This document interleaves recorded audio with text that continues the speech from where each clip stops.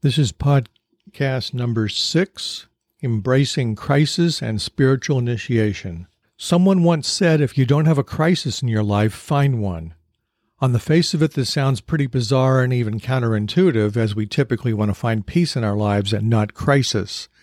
In reality, the disciple does not go looking for a crisis, but he attracts it to himself via the soul as something he must overcome and transform within himself. Before talking about the esoteric concept of initiation, let's first look at some definitions of crisis borrowed from the freedictionary.com website.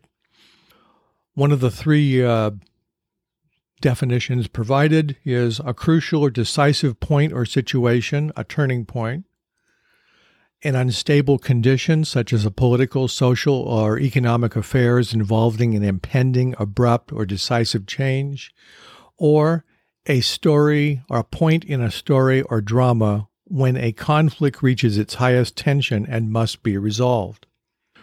For this discussion, we will pay particular attention to the words decisive point or situation, unstable condition, or a conflict that reaches its highest tension and must be resolved. So with crisis after crisis in the disciple's life, did he really learn from the crisis? He will be tested to sink in the experience and knowledge in consciousness that he learned. The positive result will be a more soul radiance and the learned experience. I've stated that when the individual sets himself on a course of completely realigning his personality with the soul, he will then have to purge and transform anything and everything in his consciousness that keeps him from directly knowing the higher mind or divinity in his own nature. In esotericism, we think of the crisis as an opportunity for change and transformation in consciousness. What is being transformed? It's most likely a certain deep-seated underlying thought pattern in consciousness that blocks you, the disciple, from clear seeing and direct knowing. It has been with you all your life and quite possibly for other lifetimes. At this stage, purification is ongoing and you are wanting to ultimately become the higher self.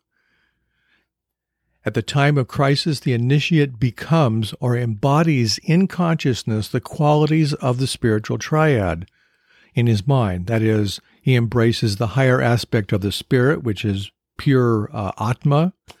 He embraces the consciousness of the intuition, which is your Buddhi energy, which transforms your lower astral emotional reactivity nature to becoming responsive and calm and operating with pure reason.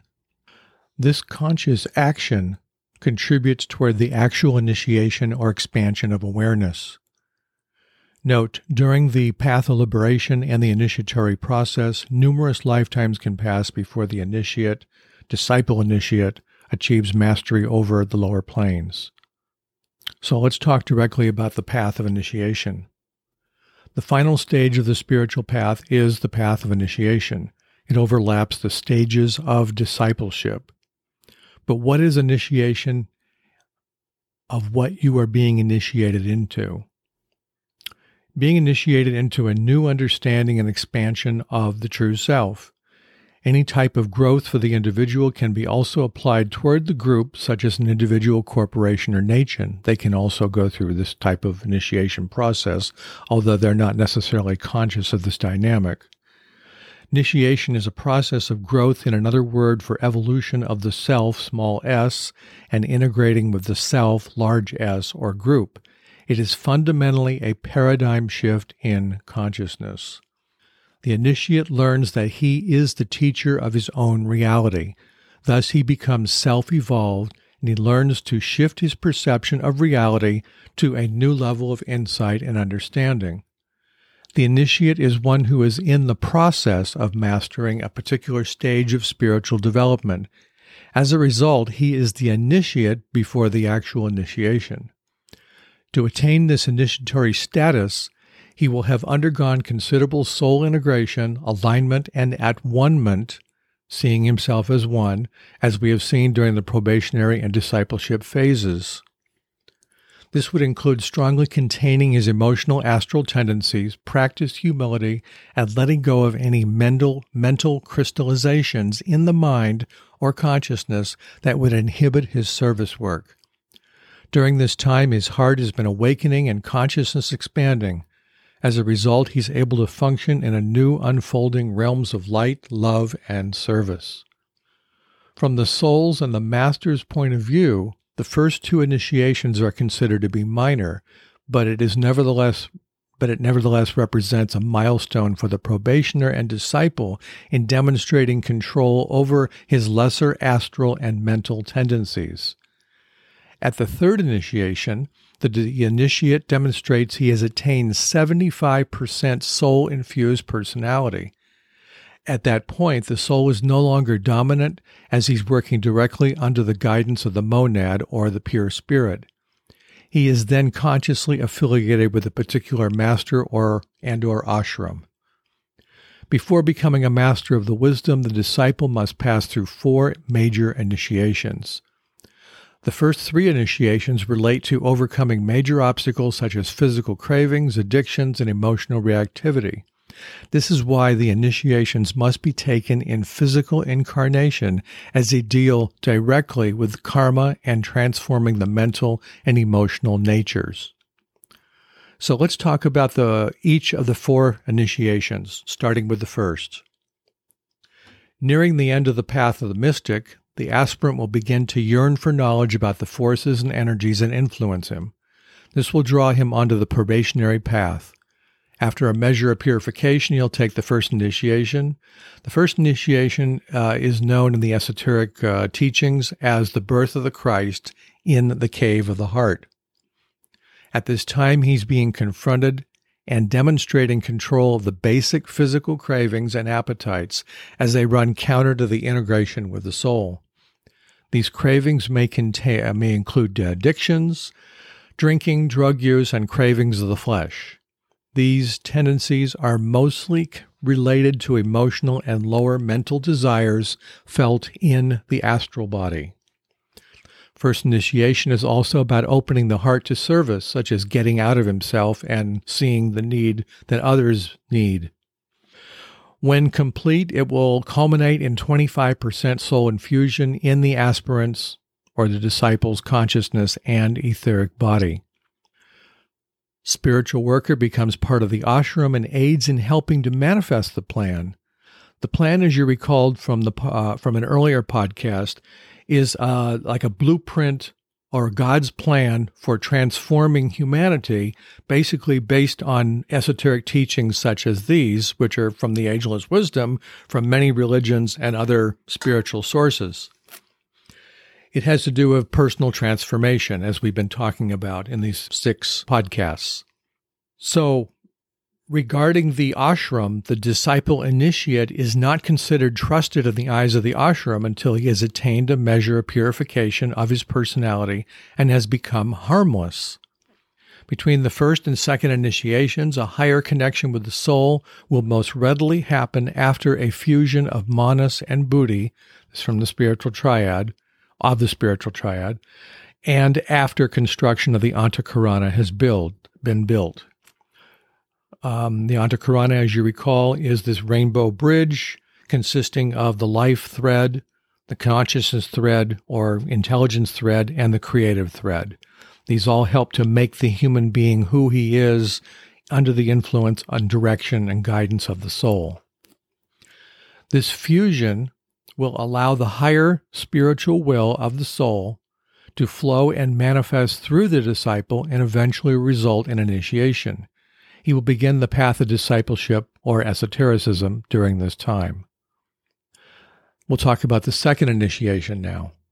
Path of discipleship or esotericism is characterized by a shift from an emotionally focused polarity in the astral body of the personality to a mental focus. Second initiation, called the baptism, is generally said to be the most difficult to accomplish and will most likely take place in more than one lifetime. By the end of the second initiation, the disciple must demonstrate a firm control of his mental, emotional, and physical personality vehicles or bodies. Ageless Wisdom Teachings enumerates 6 distinct stages of discipleship or levels of attainment that culminate in expansions of consciousness. And these will help to facilitate the disciple's spiritual growth. The spiritual man will seek to allow the soul to have a complete domination over the emotional astral body, as the energies of the spiritual triad are strongly felt, ostensibly through meditation. This is generally the most difficult phase, as he has certain emotional and mental patterns of desire that need to be completely tamed. This does not mean necessarily to suppress all emotions, rather those lower desires and urges which are destructive to the soul's nature, such as anger and hate, intolerance, or lower sexual drives. The illumined mind will observe and willfully transmute those lower energies or emotions, glamours and illusions, into aspiration and love. Only the energies of the divine life remain. For the disciple, this will result in a spiritual conditioning and readjustment on the emotional astral plane to bring his consciousness in line with the divine will. As he seeks to quell these lower emotions, the disciple is learning about duality, the right and wrong, use of energy and force. Emotional astral reactive energy is being replaced with dispassion from a connection with the Buddhic energies of the spiritual triad. The disciple initiate will invoke pure reason and the intuition as a guidepost in all that he does and thinks. With the lower urges and his nature rapidly dying, the soul can use the astral body for its own higher purposes, such as express love and compassion in service. The disciple has a strong desire and impulse to serve humanity at this point. His throat center becomes activated as he is motivated toward creative service in consciously manifesting the plan, subjectively or outwardly, with the master and group members. Service can be in many forms, such as speaking, directing an organization, for example, writing books and articles, etc. He understands that as much as he's drawn to serve, the capacity for grounding and expressing love can also have the effect of accelerating his own spiritual progress. At approximately midway through the second initiation, the disciple must make a decision. Will he continue to be controlled by the lesser selfish will, or feel the pull of the monad and embrace the divine will? This represents a major turning point for the disciple. Making the decision to follow the divine will, the disciple is like a boat drawn on a spiritual current towards, or current of the soul, in the direction and control by the monad. He is then on the threshold of taking the third initiation. At the end of the second initiation, the disciple initiate is strongly mentally focused, soul integrated, and has purified approximately 50% of the atomic subplane matter of the threefold nature. When we speak of the subplane matter or atomic subplane matter, we're talking about the making up of his own vibration. These are, remember, the cosmic physical plane of which we're all a part here. This is what's being purified. So as a disciple, you're pulling yourself from the lower matter of the mineral kingdom, through the animal, vegetable kingdom, and then finally into the human kingdom to become consciously aware. And through all those energies for your mental, emotional, and physical nature, you're purifying your nature with your connection with the soul. And so this strong connection of dominating your emotional reactivity, for example, will ultimately result in purifying your atomic subplane matter. Third initiation. Between the second and third initiation, spiritual evolution is sped up. The disciple has stabilized his emotional astral nature to such a degree, and now his focus shifts from an emotional plane to the mental plane. To inculcate the discipline and concentration necessary as preparation for taking the third initiation, he must demonstrate firm control of his mental, emotional, and physical personality bodies or vehicles. The mental focus allows the disciple to use the intuition as a tool for sensing relationships such as with the group, his connection with the higher realms, and how well his lower personality vehicles are integrated with the soul.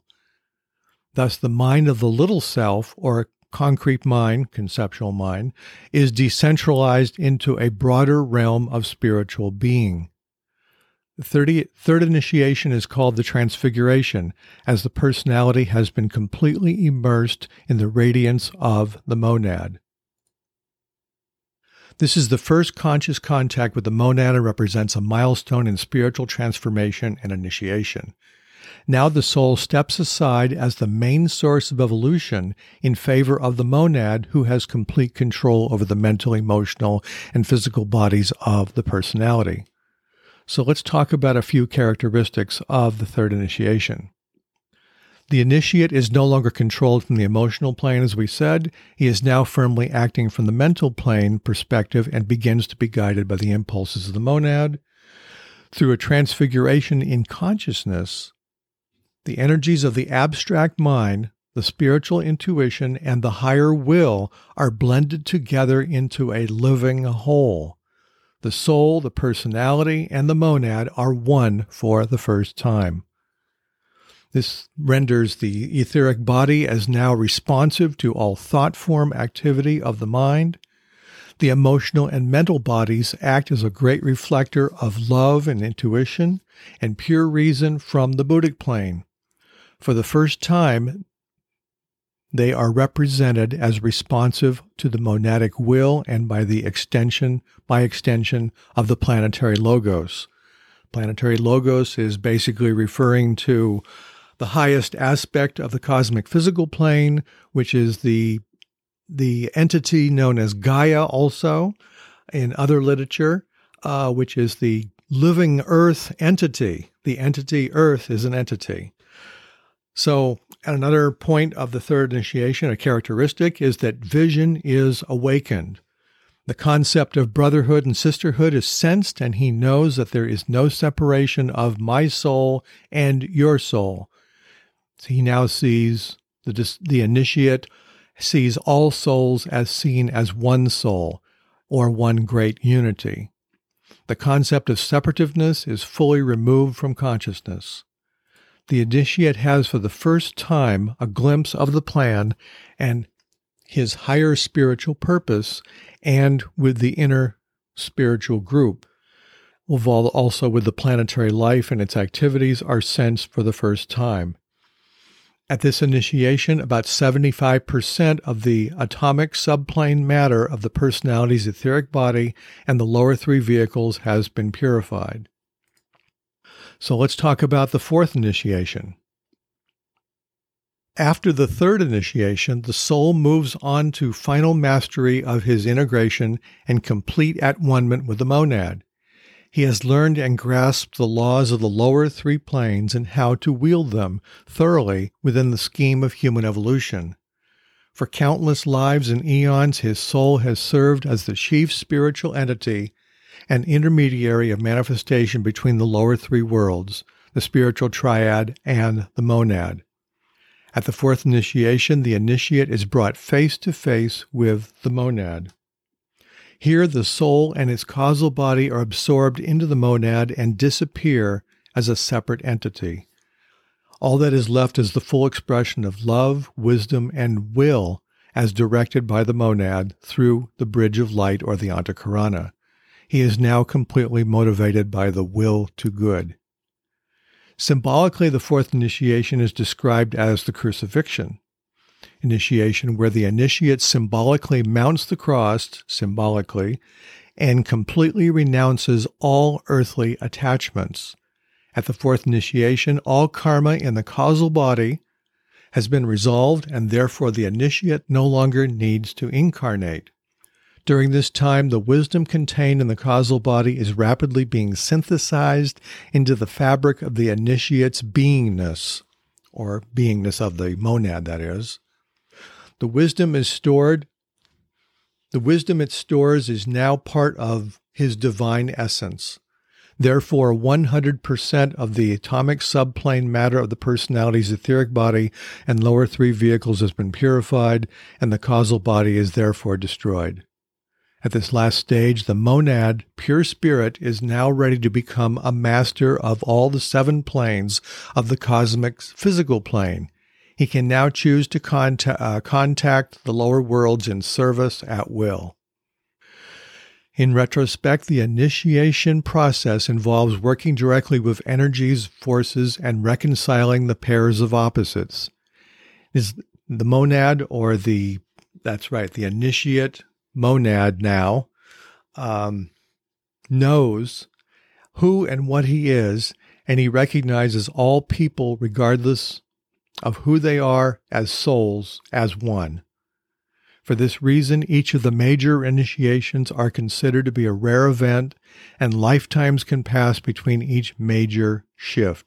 A shift represents a paradigm shift in consciousness, as we discussed before, where the disciple fundamentally transforms an old way of thinking and being into a new way of thinking and expression in consciousness. As much as the initiate clears away any blockages and senses energies from the higher planes, he will expand his consciousness. This process causes the initiate to become an observer as he demonstrates his ability to comprehend and work with the knowledge and energy and force as it interacts in his consciousness. Another perspective, the purpose of the 4th initiation, is to completely renounce the personality's connection with the form nature, such as being in physical incarnation and end the cycle of rebirth. Since all karma has been completely purged, the soul, the causal body are destroyed, thus the cycle of rebirth and incarnation is no longer necessary. The 5th initiation leads the initiate to becoming a master of the cosmic physical plane. The master here means that he is a master of all the forces and energies of the 49 planes. His consciousness extends to beyond the Earth's planes of existence. He then moves into functioning within the greater realms of higher evolution. So, in these 6 podcasts, we've demonstrated how the individual personality grows from a separative and selfish person to somebody who is waking up to his highest spiritual potential. In time, the aspirant who aspires toward higher possibilities learns about how to control his thoughts and emotions and sees himself as a conscious agent of the soul. In so doing, he has embarked on a spiritual path of ultimately changing his consciousness for service of his own evolution and ultimately helping the world. In the next 3 podcasts, I will be discussing setting up a spiritual practice. This is an ancient teaching going back over 2,000 years to a great Indian mystic named Patanjali, and he talked about in the books on the Yoga Sutras. He talks about a spiritual practice consisting of meditation, spiritual study, and selfless service. In the first of these 3 podcasts, I will be focusing on the many elements that make up a good meditation practice.